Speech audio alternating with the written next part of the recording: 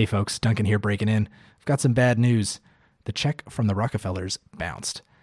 And we were counting on that money to carry us through financially for the rest of the year. So yeah, being a foreign-funded radical propped up by rich American donors isn't actually real. And we need the support of real awesome folks like you. So we are running a fundraising drive for the whole month of September, and we are looking for folks who can financially support our work. We are a small shop. It is just Jim and I, but we are mighty. And I feel that we get a lot of shit done. This podcast coming up is actually really, really good, and I don't want to waste your time, so I'll make it short. Go to theprogressreport.ca/patrons and become a monthly donor. $5 a month is our base ask. $15 a month gets you some sweet to-be-determined swag, and we very much appreciate it. And $30 a month gets you a t-shirt. The goal here is 200 patrons. Right now we're at about 15 so far, but I believe in the Progress Alberta fans.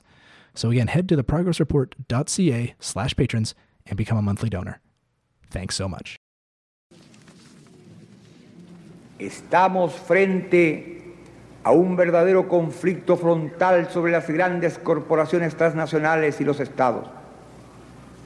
Estos aparecen interferidos en sus decisiones fundamentales, políticas, económicas y militares por organizaciones globales que no dependen de ningún Estado y que en la suma de sus actividades no responden ni están fiscalizadas por ningún parlamento, por ninguna institución representativa del interés colectivo.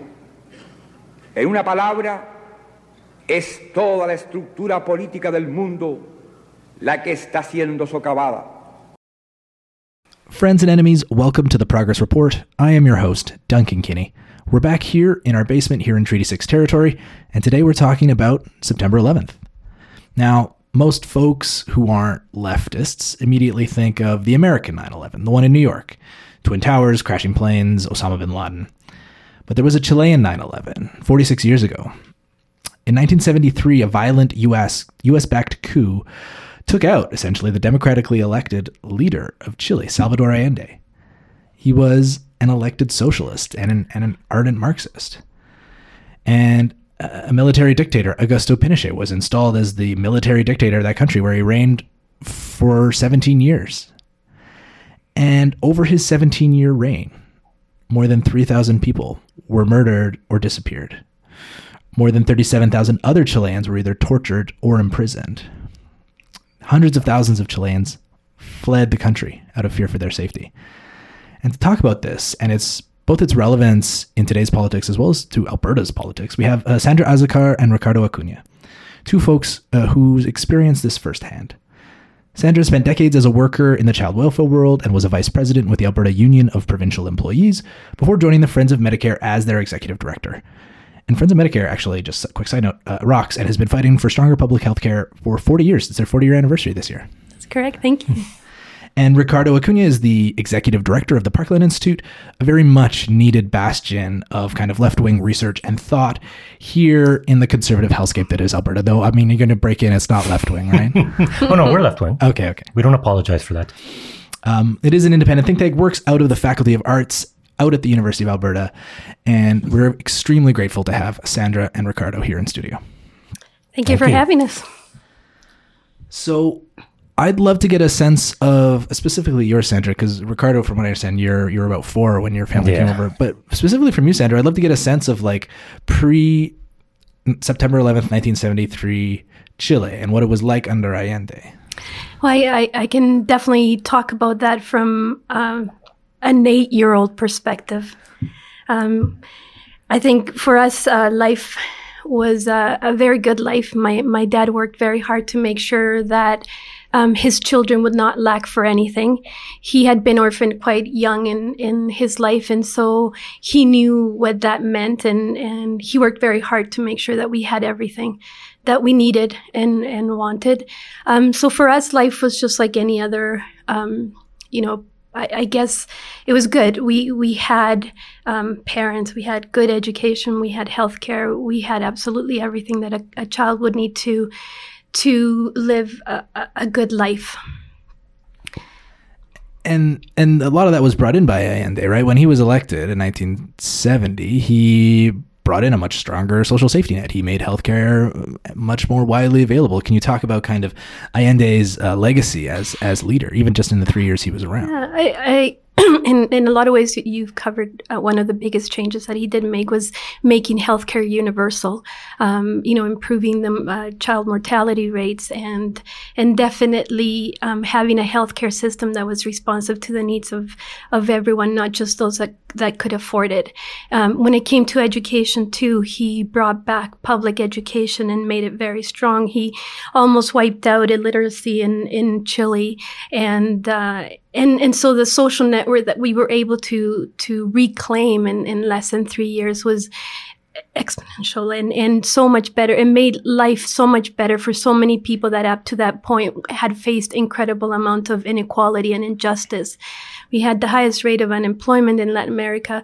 Poverty was all over the place. And I think it was the people that wanted to see that change that rose and got Allende elected to begin with. It's worth pointing out too that in 1970, the economy was in a lot of trouble in Chile, and people were having trouble finding work and feeding themselves. But at the same time, Chile had one of the strongest already educational systems, in particular in South America, and Allende's election and policies just made it that much stronger and much more universal, and elimination of fees and universal access to things like education and post-secondary. And I think it's worth talking about Allende's legacy, not only as leader, but as a political figure, even on the global stage, right? Like, he was a fervent socialist, an avid socialist, one who believed in Marxism. And so I have a quote further on that we can get into here, but he was an elected official. He wasn't some radical. He wasn't a Marxist-Leninist. He didn't believe in this, political revolutionary vanguard that would overtake it. He was trying to do it sweetie pie, right? This was through electoral politics and elections. Yeah, he identified, he used the expression, the Chilean path to revolution, right? This was his expression, that this was very clearly something different. The ends were still the same, right? The ends were still worker cooperatives, worker control of workplaces, worker ownership of the means of production, right? But the means were different than anything that had been tried before, and he was very clear on that. It was the first time that actually working class was able to participate and impact change in Chile, and that's a huge difference in terms of what we're able to do to impact change even now when it comes to understanding the struggle in terms of a working class lens. And I think, and in doing the research for this episode, I just have to point out that, like, Salvador Allende, fucking slaps. Like, when you look at his entire career as a politician, he got elected in his, 30s or something, quite young. And he was Antifa, he was anti-Nazi from, the 30s. When he was, just a young deputy, he was sending letters to Hitler and Germany, denouncing Kristallnacht. When he was elected, and what he was fighting for was things like land reform. He's redistributed huge amounts of land to folks, right? He nationalized foreign-owned firms, specifically the copper industry, right? Which is one of the big reasons why United States and kind of international capital and American capital freaked out so much when he was elected. Again, we talked about already, healthcare and education systems became far more robust. And this is in the context of Chile too, which is somewhat removed from the Cadillo style kind of politics you'd see in other South American countries. This was a stable democracy, and this is why I think he believed that there could be this transition, this peaceful transition to a socialist state, right? That's correct. I think in a lot of ways, we've done so much to vilify the word socialism, but in the Chilean context, and for at least me, what that word means is just a way of getting to a more just and equal society. And Allende was an example of how that could have been done within the electorate system, within that democracy that up until 1973, Chile enjoyed. It was over 160 some years of uninterrupted democratically elected governments.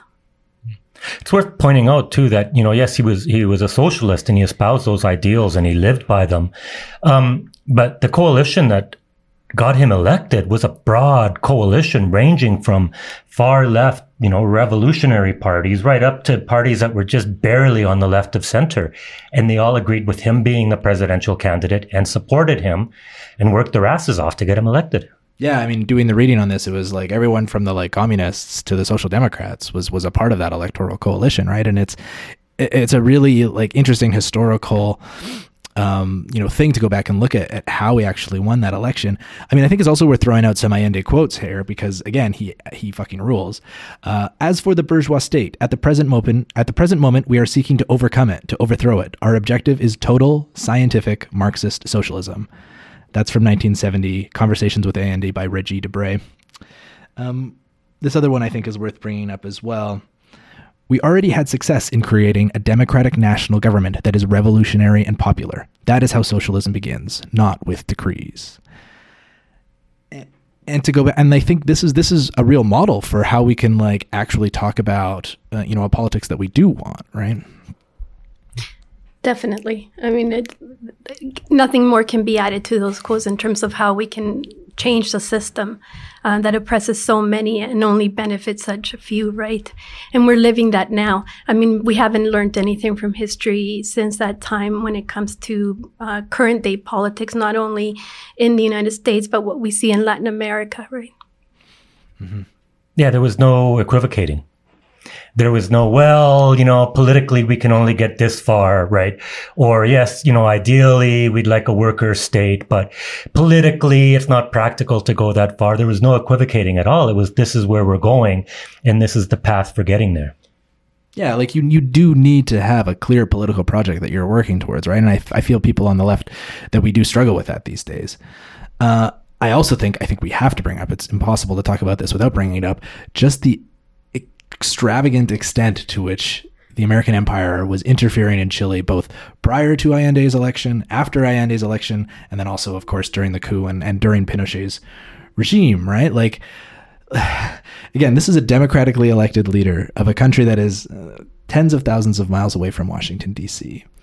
But because he was an actual socialist, the United States decided, well, actually, we've got to fuck him up. And I think this quote from kind of Henry Kissinger kind of lays out the United States' approach to Chile and Chilean foreign relations. I don't see why we need to stand by and watch a country go communist because of the irresponsibility of its own people. That's Henry Kissinger in 1971. Yeah. That interference was longstanding as well, right? And it was longstanding throughout the Americas. I mean, even under Kennedy, who's kind of, broadly seen now as this kind of champion of democracy and human rights, there was interference, and it was anti-communist interference. There was concern about if one Latin American state outside of Cuba succeeds in installing a socialist or communist government, then they will all topple, right? The domino effect. So Kennedy took a different approach, but through American foundations, through working with labor unions, through largely working with Christian Democrats and nonprofits, tried to take the edge off the kind of growing revolutionary sentiments. And this happened in Chile. And there were organizations like the Ford Foundation, who were incredibly active in Chile in the 60s, right, that were kind of complicit in supporting that American infrastructure that eventually threw Allende over. It's sickening to think that economic interests always prevail over human rights, over the rights of people to self-govern, no matter what continent we're talking about. And the Americans definitely had a lot of business interests in Chile at that point. So when Allende started in this path of nationalizing industries like the copper industry and the telephone industry, and it was all those things that the Americans saw as a threat. Not so much just the ideals behind what the Allende government stood for, but it was also those business interests that they were trying to protect.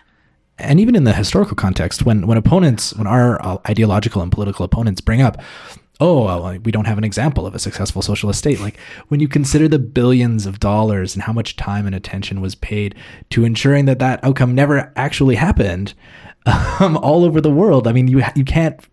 It didn't happen in a vacuum, right?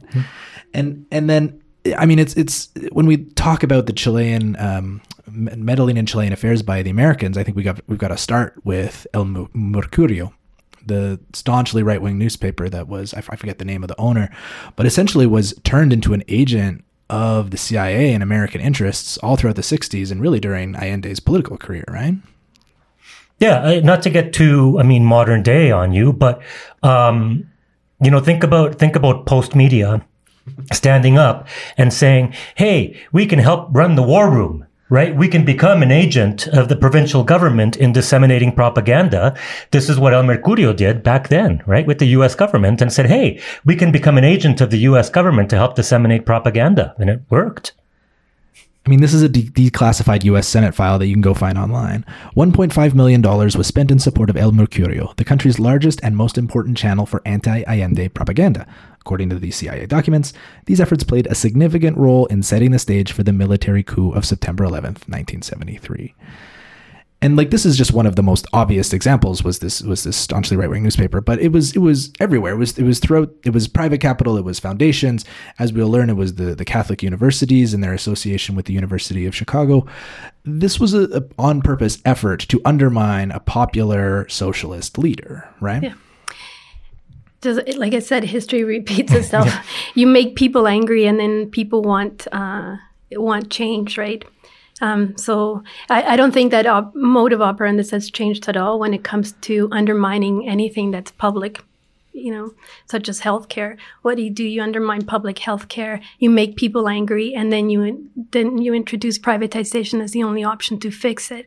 So it goes on. And that's exactly what they did in Chile. They made everybody angry. They created that narrative of scarcity. They created those needs that may or may not have been there if people hadn't been hoarding the food in warehouses, so again, people were, it was a way of creating instability in the country that only served to confuse people and get people angry and divide people in terms of where they wanted to be, right?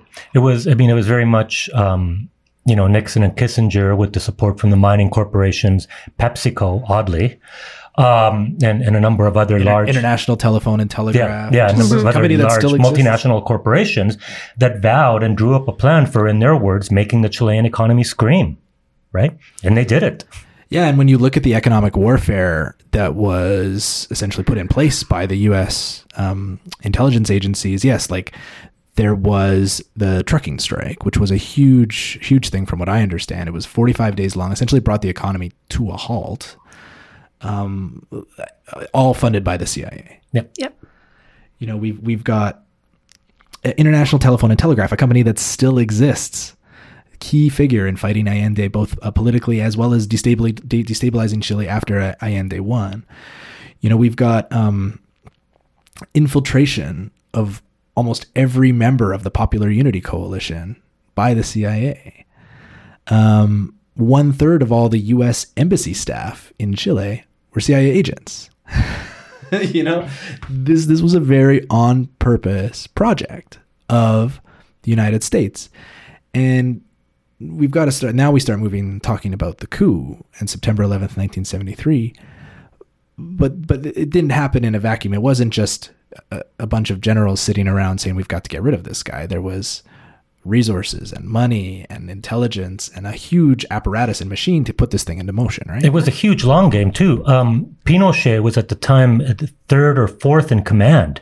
He wasn't at the top. They went through 3 other military leaders in Chile to say, will you lead the coup? When they said no, they mysteriously died. Cars exploding. One of them got shot in Buenos Aires. Right? They mysteriously died until Pinochet was at the top. And then all of a sudden they found one that said yes. This was years in the making. So where were you on September 11th, 1973, Sandra? I was actually getting my skirt on to go to school. I used to go to school in the afternoons, and my brother went to school in the mornings. So I was getting my skirt on when the first few bombs started exploding in a radio station that was about 2 or 3 blocks away from my houses. I think in a lot of ways, when you look at what happened in 9/11 at about 8 o'clock in the morning when the first tower started to explode, it brought back that fear that I felt as a kid when I was getting dressed to go to school. I had never felt that kind of fear before, but it brought everything back. I think in a lot of ways, that's when you knew for a fact that somehow your world was going to change forever. And it felt like a dark moment because you knew that something was terribly wrong and that something was just not okay with the world that you were going to have after that day. So I remember my mom, she was very scared because my brother was in school and she couldn't get to him. So we were left with a neighbor while my mom went, running to see if she could pick up my brother. But the bombs were going off and there was military people, all over the place. And so we were left in the house. My mom came back with my brother. And then all of a sudden we had no lights. We were the only house in the block actually that had no lights, no water, no nothing, because there it's different than here. And we never knew where my dad was for a couple of days after that. So then the neighbor came and said, your dad, your husband was arrested. He was picked up at his workplace for opposing the government or resisting the coup. And so he's been taken to the Chile Stadium. And then that's when our nightmare began in terms of trying to locate my dad and seeing where he was, because we didn't get to see him till much later on. From the Chilean stadium, he was transferred to another soccer stadium where they basically kept thousands of people. And from that place, he was taken to a concentration camp in the north of Chile called Chacabuco, where he spent quite a few months, almost a year, and then he wasn't released till the next year, in April of next year. So all that time, it was a world that we didn't know. My mom had to sell our furniture. We had to get rid of absolutely everything because she had never worked. So in a lot of ways, we ended up having to make do with whatever my mom could bring in, which meant that we had to have the same breakfast, lunch, and dinner almost every day, which was really no food. It was just so, family would kind of keep away from you because they didn't want to be associated with somebody who was already in a concentration camp. So you relied on neighbors, you relied on friends, you relied on everybody to come together and try to help each other. And it was a scary time as a kid. You knew that things were bad. We looked for my dad all over. I was kind of a child that liked to misbehave. So in a lot of ways, what my mom did in order to protect herself and keep sanity, I guess, was she had to always have a kid with her, because then you would disappear if you didn't, right? And so... Well, this is in the context of, I assume you knew people or you had friends whose parents knew people who were disappearing in the context of this. You didn't know if your dad was alive or not? My mom worked through a church. The church became organized and getting people reconnected and finding out where people were. But there was weeks on end where you didn't know where your loved one was or whether or not they were alive or not, because you would hear, I always remember there was one time when we were playing out on the streets and we see one of our many uncles. It was a neighbor that was coming back and he had disappeared as well, but he was walking very slowly. So we all run to him. And then you kind of take a step back as a kid because you realize how beaten up he was, right? And you know that he had been released from wherever the heck he was at. So you become exposed to a lot of things that kids should not have to be exposed to. And it's not a good time to be a kid anywhere when you have to deal with that kind of reality. That concept, your parents got picked up too, right? Yeah, my dad. My dad was an engineer. And again, I was at the time of the coup, I was 3 years old. And my dad was an engineer and he was working out of town because one of the things Allende was doing was electrifying rural communities. So my dad was working in a community outside of Santiago, helping set up the electrical grid and all of that. And that's where he got arrested and taken. Also from there, driven into the National Stadium, where he was held for a while. At every one of those steps, people got arrested. Where they got arrested, they were shot on sight. Others got moved on to the next level. They went to the National Stadium. Again, many of them were tortured Most of them were tortured. Many of them were shot at the stadium. And then he got taken up to the concentration camp in the north. Our fathers were actually in the same concentration camp in the north of Chile. He was there. It was about just over a year from the time he got arrested to the time he got taken home. And it's very much the same story, right? I mean, my mother talks about going to the cathedral in downtown Santiago to kind of talk to folks there about, the fact that my dad wasn't around, and she didn't know where he was, and trying to connect with him. And what they would do is the military police, the Chilean National Police Force is militarized, and they would stand on the steps of the cathedral and taunt and harass and threaten women as they went in. And if the women responded or did anything, they'd get grabbed and taken away and arrested as well, right? So it was like every step of the way, every day, hundreds of women would line up outside the National Stadium trying to get somebody to pass a note inside or to find out who's inside. Every night, just before curfew, families would spread out all over the city, because what they would do is they would release prisoners a minute before curfew and then shoot them. Say, they were violating curfew. So people would stand up, go to the outskirts of the city to see if they could pick up somebody they knew or find somebody they knew who was being released before curfew. So there was like all of this just horrific reality happening at the time. Yeah. Most houses had book burnings at night because you had to burn everything that was remotely associated with you being involved in any kind of political activity. So book burning, documentation burning, everything was happening at night because that's the only time that you could get away from by doing that, right? So a regime that was so brutal that they were making you burn your own books. This wasn't some type of performative ritual, but... No. They would storm houses. They would storm houses in the middle of the night, make everybody stand outside at gunpoint while they rifled through. If they found a pamphlet, a brochure, a book, any kind of what they considered political propaganda or political symbol, even, they would take whoever was in the house and arrest them. And this is all done in the name of fighting communism. Yeah. Right, yes. Essentially. This was the stated political goal of Pinochet and his American backers, right? Yes. Yes. And this brutality of this regime is notable. It's given us language that, that we have here in English, right? Like helicopter rides. Pinochet has become famous for this, of taking people out on a helicopter and only the actual soldiers coming back, or even disappearing people. That term comes from Chile as well, right? Yeah.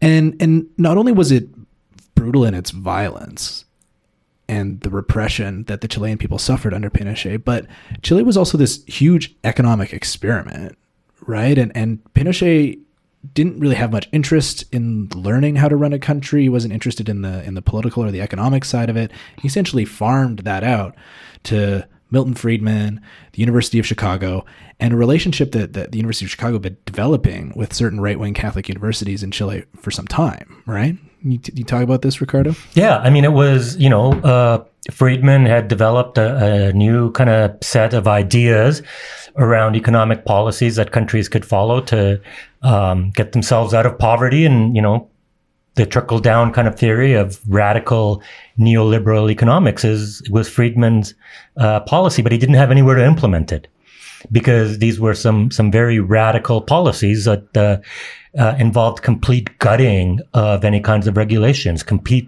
gutting of any kind of public and social services, right? No minimum wage laws, no worker protections, none of that. Like, just extreme, let the market rule and the market will take care of everybody. So they had been working with economics departments in countries throughout South America to kind of talk about how great it would be if these South American countries could implement these policies to help them get out of poverty. Then Friedman, would have his test case. So the strong military machine that just kind of quelled any kind of opposition and created this perfect petri dish for just broad scale human experimentation. Yeah, like economics is a social science. You can't run actual experiments for the most part. You're looking at data. You're trying to draw conclusions from these data sources. But you're right. It was a petri dish. It was an opportunity to run an economic experiment in a scale that no one had ever seen before, and it was also fundamentally brutal. Right? We're talking about shredding public healthcare, shredding public education, essentially making private capital making private capital have just as much rights as the people who lived and worked in Chile, right? And it is a set of economic ideas that has failed everywhere that it's been implemented. I mean, particularly in Chile, you can look at the data and look at the retrospectives, and the damage that it was done to the economy and the people of Chile is extremely obvious. But somehow these ideas continue to persist. Well, what I think is in Chile, apart from being a petri dish to this economic model that we know for a fact where trickle-down economics doesn't work, it doesn't address any inequality, where right now almost all our resources are owned by foreign corporations. What they managed to do to make sure that this continued was to erase a collective memory of what actually happened in Chile. Generations, my son's generation, for example, had never heard of what happened in Chile. They took it out of the education system. They completely erased that dark chapter in our history. And so it was only been recently since people have been, more in a position or even have had the will to kind of remember what happened. I went back not too long ago and I got to visit the Human Rights Museum that was just opened in Santiago. And it's kind of hard to see your life reflected in a museum because all of a sudden it became a reality, whereas before nobody could speak of it, or nobody or a lot of people decided that it hadn't actually happened.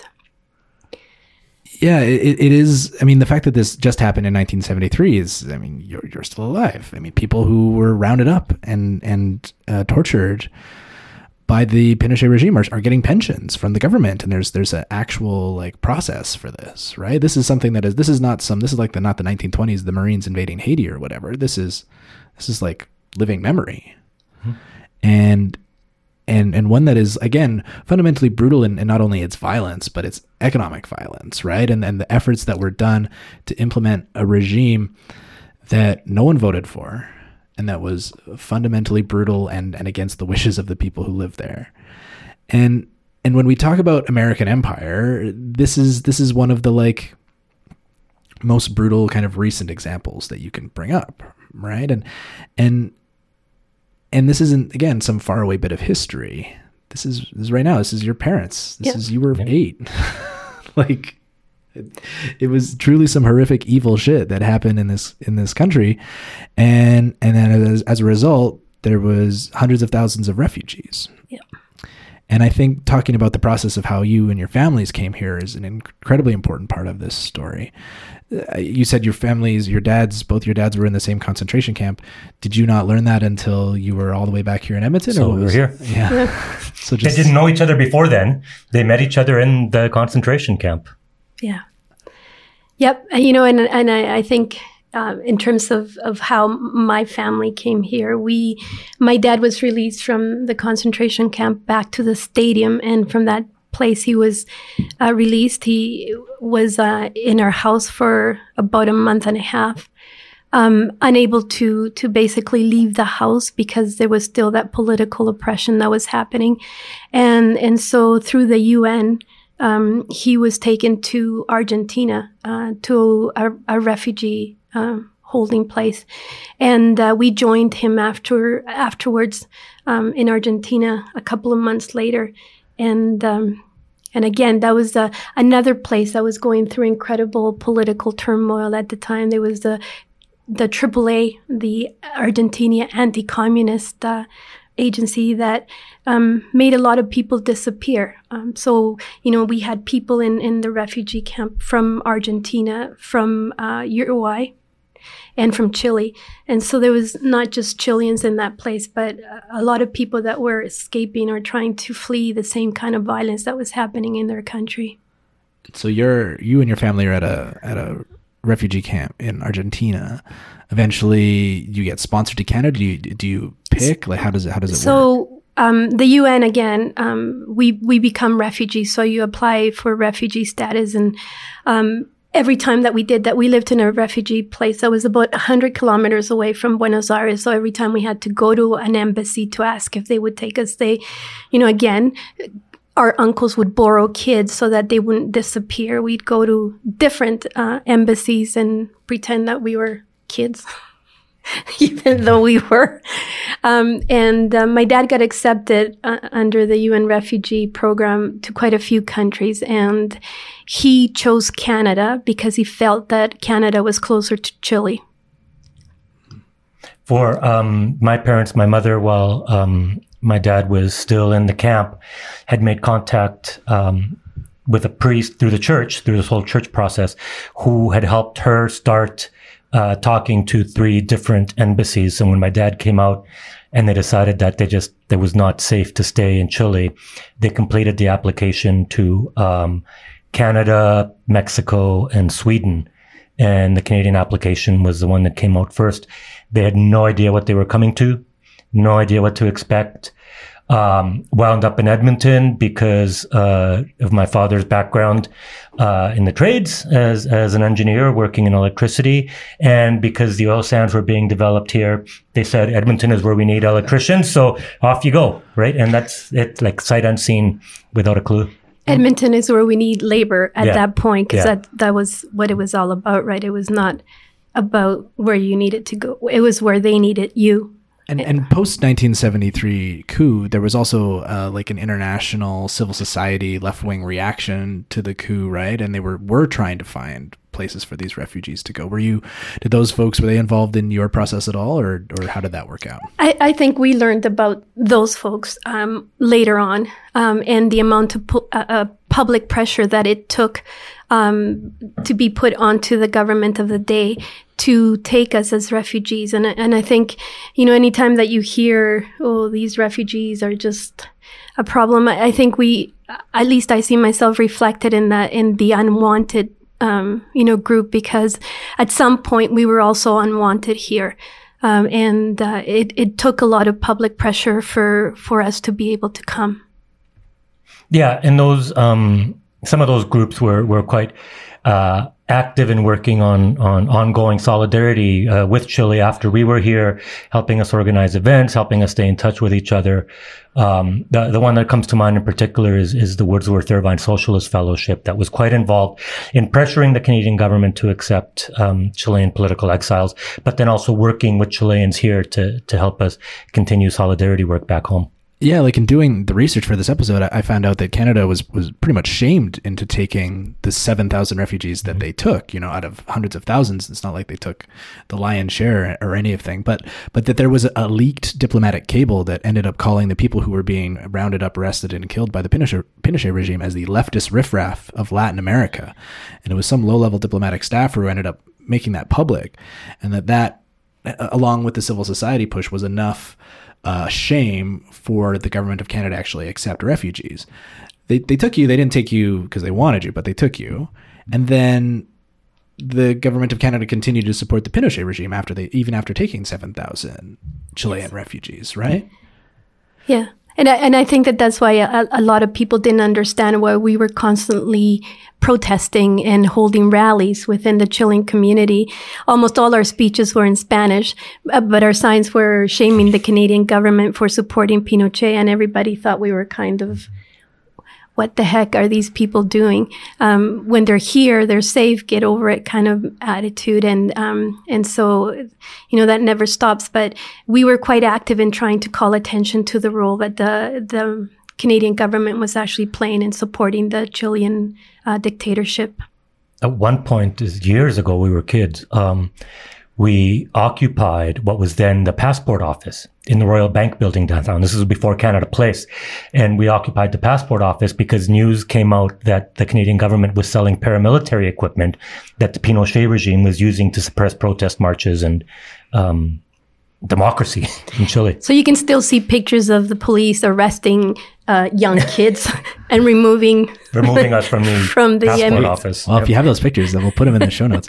I mean, Pierre Elliott Trudeau was fundamentally hostile to the Allende government. He refused to visit. He cut off aid to the government when it was in power. Canada was one of the first countries to actually officially recognize the Pinochet regime in Chile, right? Like 3 weeks after the coup or something, like a blatantly illegal military coup. Canadian banks left Chile after Allende was victorious in an election, Canada joined the US in voting to cut off all money from the IMF in 1972. Like, these are not the actions of a government that was, what's the right word? On the right side of history. Yeah, like they essentially helped Pinochet consolidate his power and enabled his brutal and bloody dictatorship to continue to exist. And again, this is all, 40-some-year-old history now, but you folks are here. You're a living testament to the brutality of this regime, and our Canadian government doesn't deserve really too much credit at all, and because they were forced to take you, right? And I also think the local political angle is one that's extremely relevant now, right? And we've kind of danced around it on the edges of this conversation, but I think it's worthwhile getting into this now. Naomi Klein wrote a book, The Shock Doctrine. It kind of talked about the Chilean experience. Jason Kenney has been very upfront about his plans for the Alberta economy. What's going to happen once they drop their first budget? What's going to happen when they drop their second budget? Do you see the similarities there between what Jason Kenney is talking about and what Chile experienced, under Milton Friedman? In the shock doctrine, Naomi Klein talks about that need to have some kind of shock, some kind of crisis that enables those in power to create that petri dish. And in Alberta, we saw that in 1993. And the crisis was this manufactured debt crisis, right? This over the top, we're in debt, we've got to cut spending. And that kind of opened Albertans up at that point to being receptive to this ridiculous neoliberal privatize and sell things off approach, right? So that we kind of did it to ourselves without the military interference. And we're getting that again, even if you read, the government's blue ribbon panel, right? You hear that same language that, we're in crisis, right? We're in crisis. Alberta's in trouble. We need to deal with this now, right? It's that same kind of trying to create a crisis moment that enables the implementation of what Naomi Klein calls the shock doctrine. Yeah. And it also adds to the narrative and we need to act now, swiftly and strong, right? Because if we don't, then things are not going to change. We need to save everybody from this economic crisis and budget and deficits and so forth. So, the history repeats itself no matter where you're at. And I think for me, it's a huge, turn off in terms of having heard that so many times. And yet there is no political will to actually improve what we currently have in place. Yeah, you can see the echoes of what's happening in Chile now, especially, and it's especially ridiculous, and it's incumbent on us to point it out because Alberta's economic situation is fine, right? Like in the context of like every other province, most North American subnational jurisdictions, like we could probably raise taxes a bit and we'd be in better shape. But like even now, bone stock, however many years of like relatively tepid economic growth, we're cool. Yep. And so this crisis must be created and it must be repeated over and over and over again to justify the fact that like, like little Timmy's not going to have a public school anymore. Or he's not going to get a lunch anymore. Or you're not going to be able to get income support to go to post-secondary, right? or pick your poison when it comes to austerity. Add to that, right? And add to that the narrative of enemies. And we're under attack, and our economy is under attack from external enemies, and we have internal enemies who want to destroy our economy and want to destroy our way of life. And it like all of those narratives just they sound so familiar, right? They just echo with that entire history. It's about taking away the responsibility of the collective and leaving it into the individualism, and that's what this whole fight is all about. Like I can't afford this, so. Or if I want to spend my money on healthcare, why should I care what happens to people that can't afford it? To me, it's somewhat mean-spirited, is not what, we understand as a definition of being Canadian is when we don't take care of each other. Yeah, we live in a society, right? We live in a society that wants to take care of its kids, that wants to take care of its old people, that wants to take care of the people who can't work. And reducing this and atomizing us to these kind of individual based economic units is the point, right? And And capitalism does require enemies, right? The contradictions inherent within capitalism means that things are going to get worse for people. And instead of blaming it on capitalism, they've got to find external enemy A. In Chile, it was communists. In Canada, it's foreign-funded radicals or environmentalists, whatever. It would pick your poison, right? This is a feature, not a bug, of a capitalist, patriarchal settler colonial state, is that you do have to find these enemies. And it does feed, it feeds on itself, and it creates that individualist narrative where if I find out that, a public sector worker makes more money than I do, my solution is not to argue, why am I making so little? My solution is to complain about the public sector worker making too much, right? Which just seems completely backward to me. Yeah, it is messed up. And I think we have one last thing to talk about in the context of Alberta's political history and entanglement with Chile, and that is Ralph Klein. Ralph Klein said some pretty stupid and shitty things about Chile when he was premier. Why don't you walk us through the kind of first one, and then it was a cascading series of shittiness, but go on. What kicked it all off was that the opposition in the legislature had proposed a private member's bill to introduce public auto insurance in Alberta.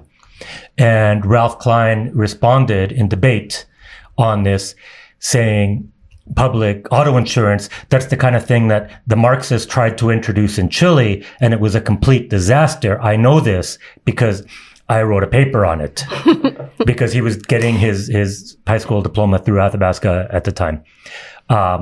And it just kind of rolled out there from there. And he said that Pinochet was forced to mount a coup, right? Because the communists had taken over. He was forced to mount a coup because communism was his argument, right? And then that, I don't imagine the Chilean community appreciated that very much. No, we had massive rallies, and he was supposed, I don't even remember. I don't think he ever apologized, but that was our call for him to apologize to the Chilean community that had been subjected to the brutality and the torture and the imprisonment and the ultimate exile of all of us.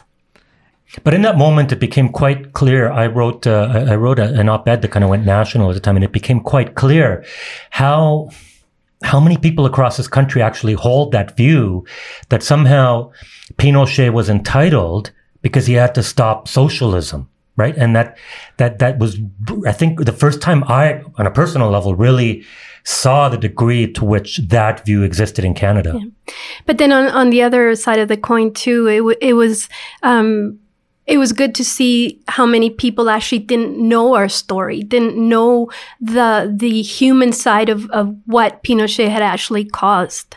And so it allowed us to have that bigger conversation in society to say, you meet a lot of people here in Canada that have very different pre-migratory experiences, right? Or that have had very different kind of exposures to different political realities before coming to Canada. And so I guess at the end, it was a conversation about humans. It was about a conversation about the suffering of people and how it's experienced at the same level, no matter what. And then, of course, it was revealed that the paper that Ralph Klein had worked on had been completely plagiarized.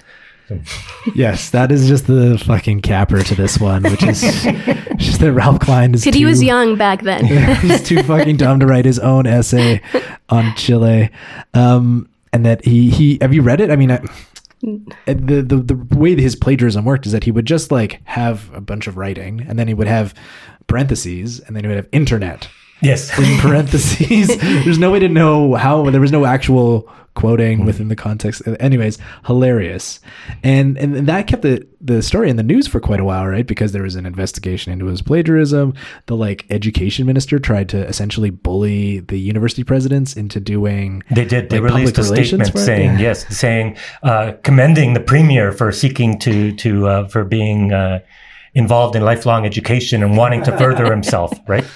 And our institutions were so cowardly, they were unable to hold the premier accountable even for this extremely obvious fuck up.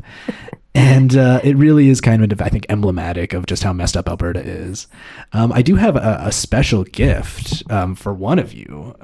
You can do with this as you will, but I did make a trip to the library at the legislature, and I have here Ralph Klein's plagiarized essay. Oh, geez, that's fantastic.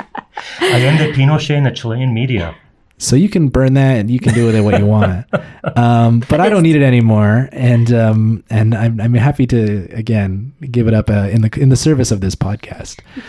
We can also put it into, we have all our history archived at this moment in the Alberta Archive. So we will definitely add this to our history here in Canada. There we go. So I just have one last question for you before we kind of move on to the end of your show, end of our show here. How will you celebrate when Henry Kissinger finally dies? I'm not sure when Pinochet finally died. It was this weird moment of part of you wants to celebrate, but part of it, like for our parents, all of that like comes rushing back as well, right? So you kind of raise a glass to survival, I think is the way you do that, Yeah. I mean, there's no love lost there whatsoever. And you don't speak ill of the death doesn't apply to guys like Kissinger or to Pinochet. I mean, I hope to hell they never rest in peace. But again, it's like Ricardo said, it's like the unfair end to crappy lives of crappy people.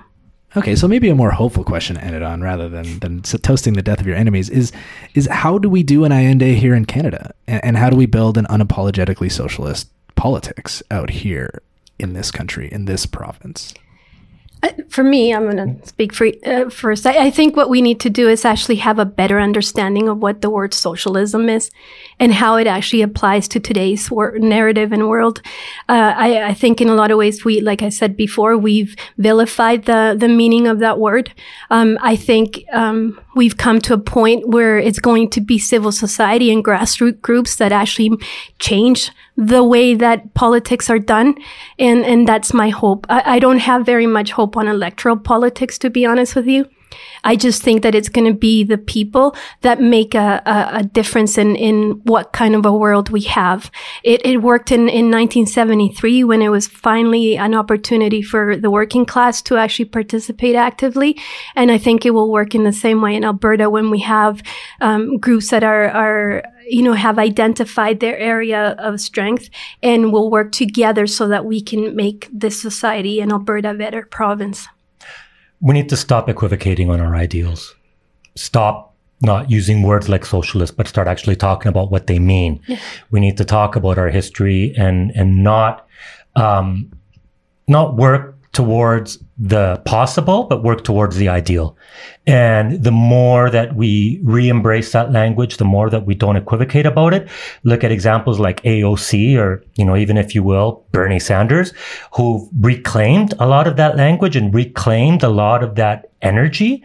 I think it becomes possible again. Yeah. I think we always get accused of being dreamers. And I say, yeah, we dream of a better world, but we dream with our eyes open and our feet firmly planted on the ground because we know that a world can be better.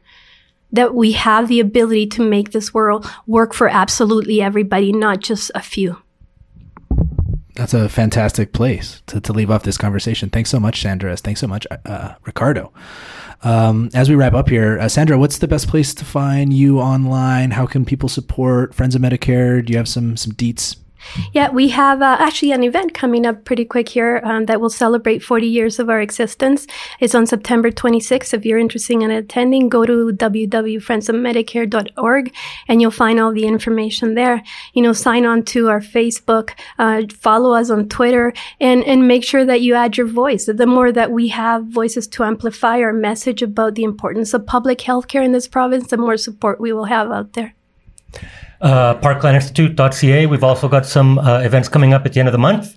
We are hosting the Edmonton and Calgary stops on the book launch of Martin Lukash's book, The Trudeau Formula. Future guest on Progress Alberta. Well, there you go. So Saturday the 28th in Edmonton, Sunday the 29th in Calgary. Go to parklandinstitute.ca and check those out. And we have just released an alternative to the Blue Ribbon Panel report here in Alberta, doing a genuine analysis of our finances that actually considers both sides of the ledger. That's also up on our website right now at parklandinstitute.ca. Fantastic so much. And yes, I'm very grateful to have Sandra and Ricardo here on the extra parliamentary left here in Alberta alongside Progress Alberta. If you like this show, please tell your friends about it. Please go ahead and leave reviews, post it, share it. I think this has been a really fantastic episode. And so, especially on the anniversary of September 11th, please go out there. We are also in the middle of a fundraising drive. We are looking for 200 patrons, 200 people who can kick in at least $5 a month. So if that's something that you can do and you are interested and you want to keep this podcast going, go to theprogressreport.ca/patrons. Also, if you have any thoughts, notes, comments, hate mail, if you think things that you think I need to hear, I'm on Twitter at Duncan Kinney, and you can also reach me on email at duncank@progressalberta.ca. Thanks so much to Cosmic Family Communist for the amazing theme, and goodbye.